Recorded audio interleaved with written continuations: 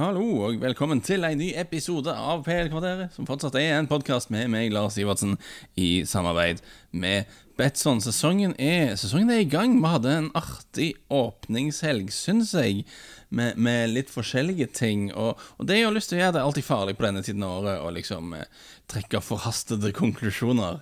Så vi skal prøve å ikke gjøre det i hvert fall. Men vi skal se litt på hva som skjedde. Og jeg tenkte bare snakke litt om førsteinntrykkene.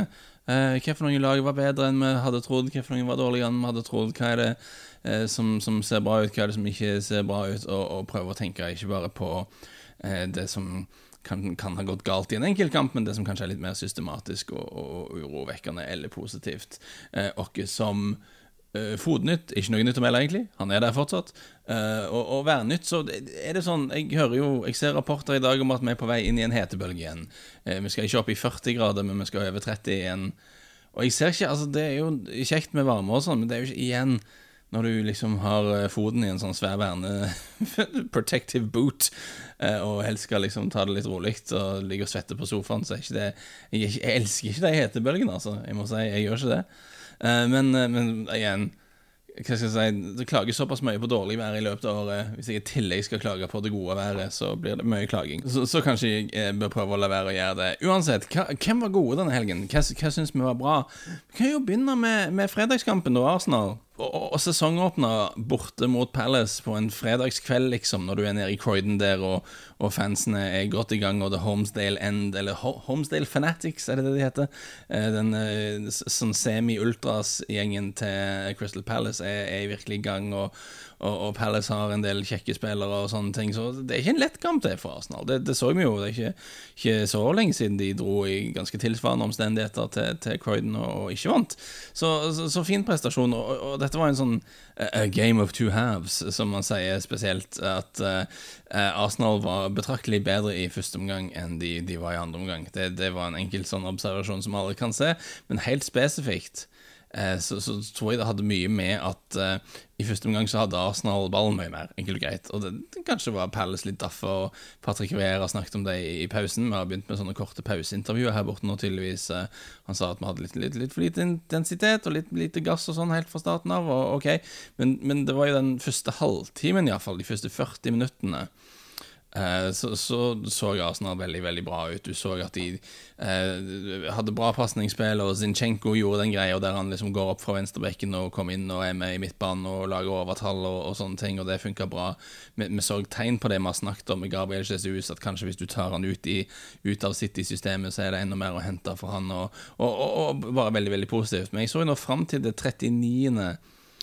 Minutt i kampen så hadde Arsenal nesten 60% ballbesettelse, altså det var 57,8% ballbesettelse, så de styrte ting ganske greit, men i andre omgang, veldig, veldig annen situasjon i andre omgang, så hadde Arsenal 31% ballbesettelse, Palace hadde 69% possession i andre omgang, og det er kanskje litt naturlig, det har med kampbildet å gjøre, og klart Arsenal hadde en ledelse, og kanskje er det bare normal psykologi at når du leder 1-0, og du vet at det er veldig nyttig borteseier å starte sesongen med, så begynner du å falle av litt og sånne ting, men jeg tror dette laget er ikke så godt egnet til å ligge bak og forsvare seg. Jeg tror Arsenal, dette laget, sånn som det har blitt satt sammen av Arteta, og sånn som Arteta vil at det skal være, så tror jeg dette laget funker ganske mye bedre hvis det styrer spillet og dominerer passningsspill og sånne ting. Så det så jo mye mer shaky ut i andre omgang.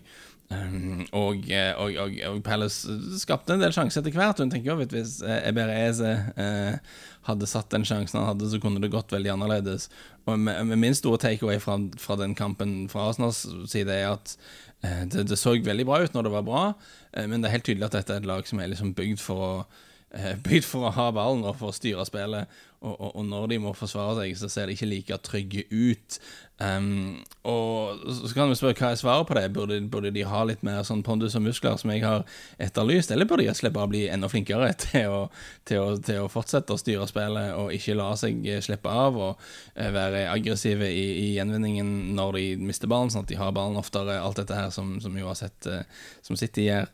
Og hva som er fasiten på det vet jeg egentlig ikke, men det er i hvert fall min observasjon. Arsenal definitivt best når de styrer spillet i denne kampen, og det er helt logisk med tanke på hvordan laget er satt sammen. Veldig positivt og at Saliba så sterk ut som han gjorde, og hadde den flotte debuten etter å ha vært lånt ut i lang tid, og ser ut som de har en skikkelig bra stopper der, i tillegg til Gabriel som jo også bra, og Ben White som også bra, som han spilte i en litt annen rolle her. Så tommel opp for Arsenals sesongstart. Andre ting som var positive, Tottenham så jo veldig god ut, men samtidig så det jo også, det Southampton, og Southampton vet vi en veldig takknemlig motstander for et velfungerende Antonio Conte-lag. Vi så det i hele fjorkampene der Tottenham liksom trøbla var mot motstandere som var godt organisert uten ball og står gjerne litt dypere eller stenger midtbanen i hvert fall, og de ikke klarer liksom å få de overgangene de har lyst til å få, og får ikke liksom angripe rom sånn som de har lyst til å gjøre.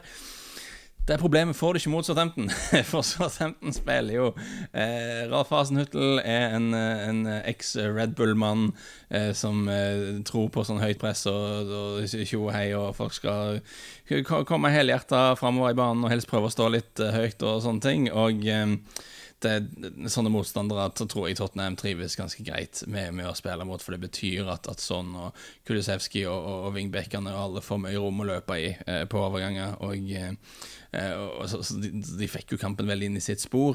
Interessant å høre Kulusevski snakke etter kampen på at de følte liksom utover i kampen så følte de at motstanderne ble sledende, mens de liksom følte seg sterkere. Det tyder jo på at de er i god form fysisk, og at alt dette har kjørt til Conte har gitt slags form for resultater. Så fin start på sesongen for Tottenham, men kanskje ikke noe overraskende i det vi så der. Manchester City må jo mest snakke om. Erling Haaland selvfølgelig skårer 2 mål. Jeg må jo si, jeg tok denne vitsen på Twitter også, så hvis dere følger meg der, så er ikke dette nytt for dere. Men altså, Haaland hadde jo et snitt på 0,92 mål per kamp for Dortmund i Bundesliga. Og så langt så snittet han jo 2,0 mål per kamp i Premier League, så man må kanskje være litt bekymret for det nivået i denne divisjonen her nå. Det er for lett å skåre her. Kanskje andre ligaer når de henter spillere fra Premier League må begynne å ha en sånn Premier League-tax. De kanskje forventer like gode prestasjoner som i denne enkle divisjonen i England. Nei, jeg kødder selvfølgelig, men flott start for Erling Haaland. Og mål nummer 2 er jo på en måte det klassiske eksemplet på hva han er aller best på når West Ham har sluppet seg litt opp, og det er litt sånn plass å løpe inn i, og De Bruyne får slå og upresse en fantastisk ball inn i bakrom, og akkurat det målet der tror jeg vi skal få se en del.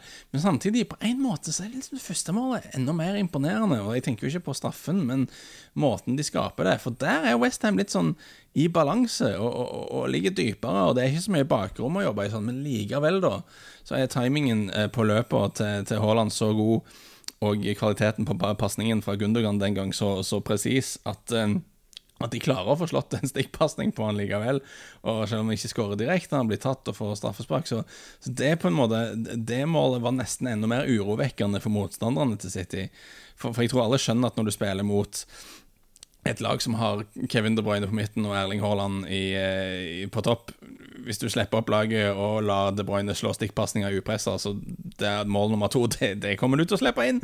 Det er det ikke så mye du kan gjøre med. Men du tenker jo at det du i hvert fall kan gjøre er å legge deg litt dypt og stenge bakrommet. Men de klarte jo å finne rom da også. Så veldig, veldig lovende start på ting for Erling Haaland i Manchester City. Andre ting... Altså, Everton-Chelsea var en løyenkamp. Jeg så den samtidig som jeg hadde da Dortmund og Leverkusen på. Og Everton-Chelsea var jo ikke verdens det var ikke verdens beste fotballkamp. Og Chelsea ok, de vant, og det er en fin borteseier og alt det der, men de er et frustrerende lag å se på Chelsea av og til. Godt strukturert og holder ballen bra i laget og godt skolert, alt det der. Men det er noe litt sånn uforløst over den gjengen der. De er litt, akkurat litt treige til å spille ballen fremover, synes jeg av og til. Og en annen ting det er noe med den 3-4-3-formasjonen som de spiller, sant?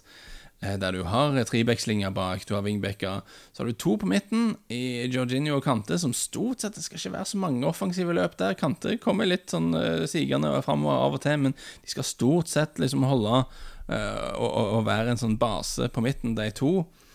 Så har du angrepstrieren da, med Havertz og Sterling og Mount. Og Mount er en veldig, veldig god spiller. Jeg digger han, jeg synes han er utrolig flink til å gjøre seg spillbar og alt dette her, men han er vel kanskje mer en midtbanespiller enn han en ving eller en angriper. Liksom. Han kommer gjerne litt dypt og med å holde ballen i laget og sånne ting.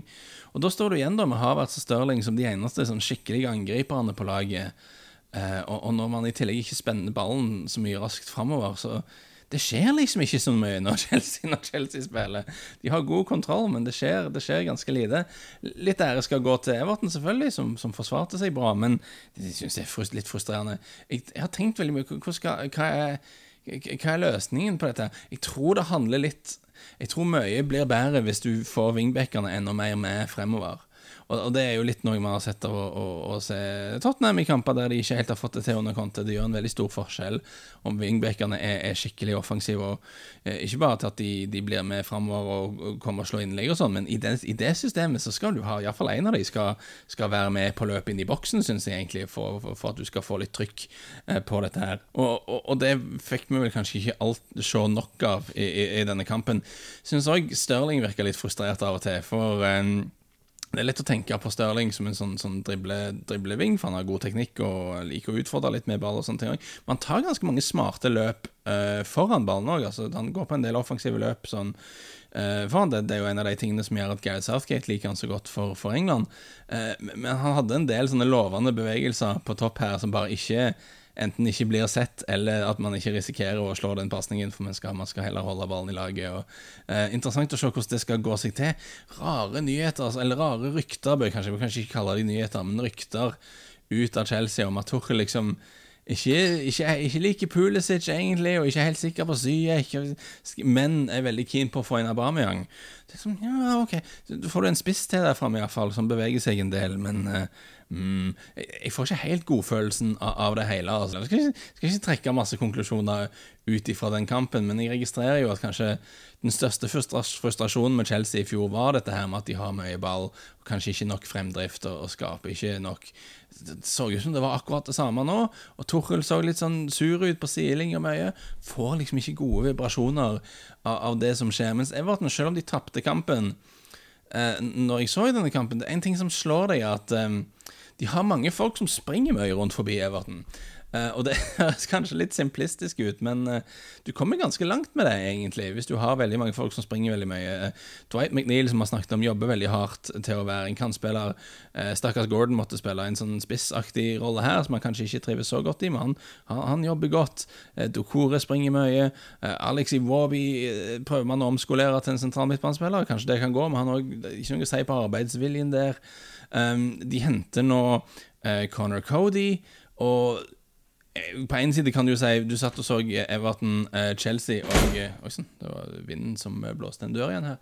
Du satt og så Everton, Chelsea, og jeg må si at på ingen tidspunkt satt jeg og tenkte, vet du hva, det denne kampen trenger Connor Cody, men hvis de skal spille trebackslinjer denne sesongen, Everton, Connor Cody en av ikke alt for mange engelske midtstoppere som liksom spesialisert på å spille i den sånn midtrollen i det systemet. Han jo ifra området selv, så han har sikkert ikke noe imot å avslutte karrieren med noen fine år i Everton, og jeg tenker at en trebackslinje med Connor Cody i midten, og så James Tarkowski som en av stopperplassene, og så Jerry Mina hvis han frisk, Ben Godfrey når han kommer tilbake for den skaden, eller Michael Keane da, som tredje stopperen. Det skal jo være ganske solid bak det, men problemet jo mål da for Everton, stakkars. Med skade på Dominic Calvert-Lewin så ser vi jo, og altså Rondon suspendert, men han jo også da fortsatt Salomon Rondon, og selv om jeg har vært svak for han historisk sett, så må jeg jo erkjenne at han så ut som han var ganske, ja, som om han sliter med å virkelig gjøre en forskjell på dette nivået nå i den fasen av karrieren hans, så litt urovekkende for hva som skjer offensivt. De henter jo en ny midtbanespiller som vi skal snakke om i jeg tror vi skal ta i hvert fall en til overgangspodd der vi har sånn kroppslydoverganger, og det jo ikke egentlig kroppslyd som riktig. Altså kroppslyd mer sånn når du fiser og sånn. Jeg må jo si at ingen av overgangene i sommer har fått meg til å plutselig begynne å fise, så det jo ikke helt riktig, men ja, overganger som får deg til å si vi skal ha en til sånn, og han nye midtbanespilleren til Everton definitivt i den kategorien. Men selv om de tapte hjemmekamp i åpningskampen, så ble jeg så det Everton leverte i denne kampen og tenkte, vet du hva, dette kan gå greit, men de må finne mål fra en eller annen plass. Det er helt klart. Hva annet så vi? Altså, skal vi snakke om Manchester United? Jeg føler egentlig mye av det jeg har å si om Manchester United Brighton ble på en måte dekket i tabelltipsbiten da jeg snakket om United, for det er jo dette her den smått skandaløse situasjonen med at United sin midtbane fortsatt er McFred, og at de ikke har noen spiss hvis Ronaldo ikke kan spille. Sånn skal det jo ikke være.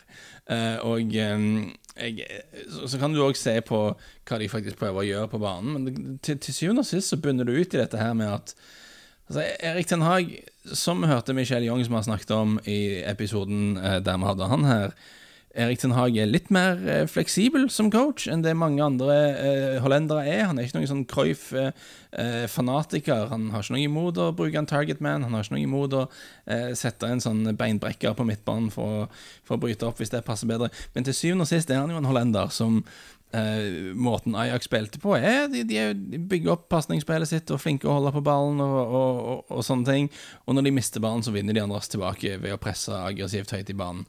Det er jo grunnsteinene i fotballen han har coachet i Ajax, og når alt kommer til alt så er Manchester United et lag som har angripere som ikke presser spesielt mye, og de har midtbanespillere i Fred og McTominay som ikke er veldig flinke til å bygge opp spillet, som ikke er veldig dyktige passningsspillere, ikke er flinke til å ta imot og sende ballen videre når de er under press. Og da har du veldig dårlig utgangspunkt for å få til dette her, altså. Og jeg vet ikke hva jeg hadde forventet, at han skulle ha gjort voldsomme underverker i oppkjøring og plutselig fått alt til å funke, men jeg synes jo dette var en dramatisk kontrast mellom de to lagene, med tanke på at det var et lag som ikke har noen store navn eller superstjerner, men som har et system som de mestrer og som de kan veldig godt, mens Manchester United prøver da å få en spillestil til å funke som de er helt i startfasen med å jobbe med, og som ikke 100% solgt på om de egentlig har spillere til å utføre det. Så igjen, vi skal ikke trekke konklusjoner for hele sesongen basert på første helgen, men alarmbjellene som ringte før sesongen begynner ble ikke mye mindre ringlete av den kampen for Manchester United.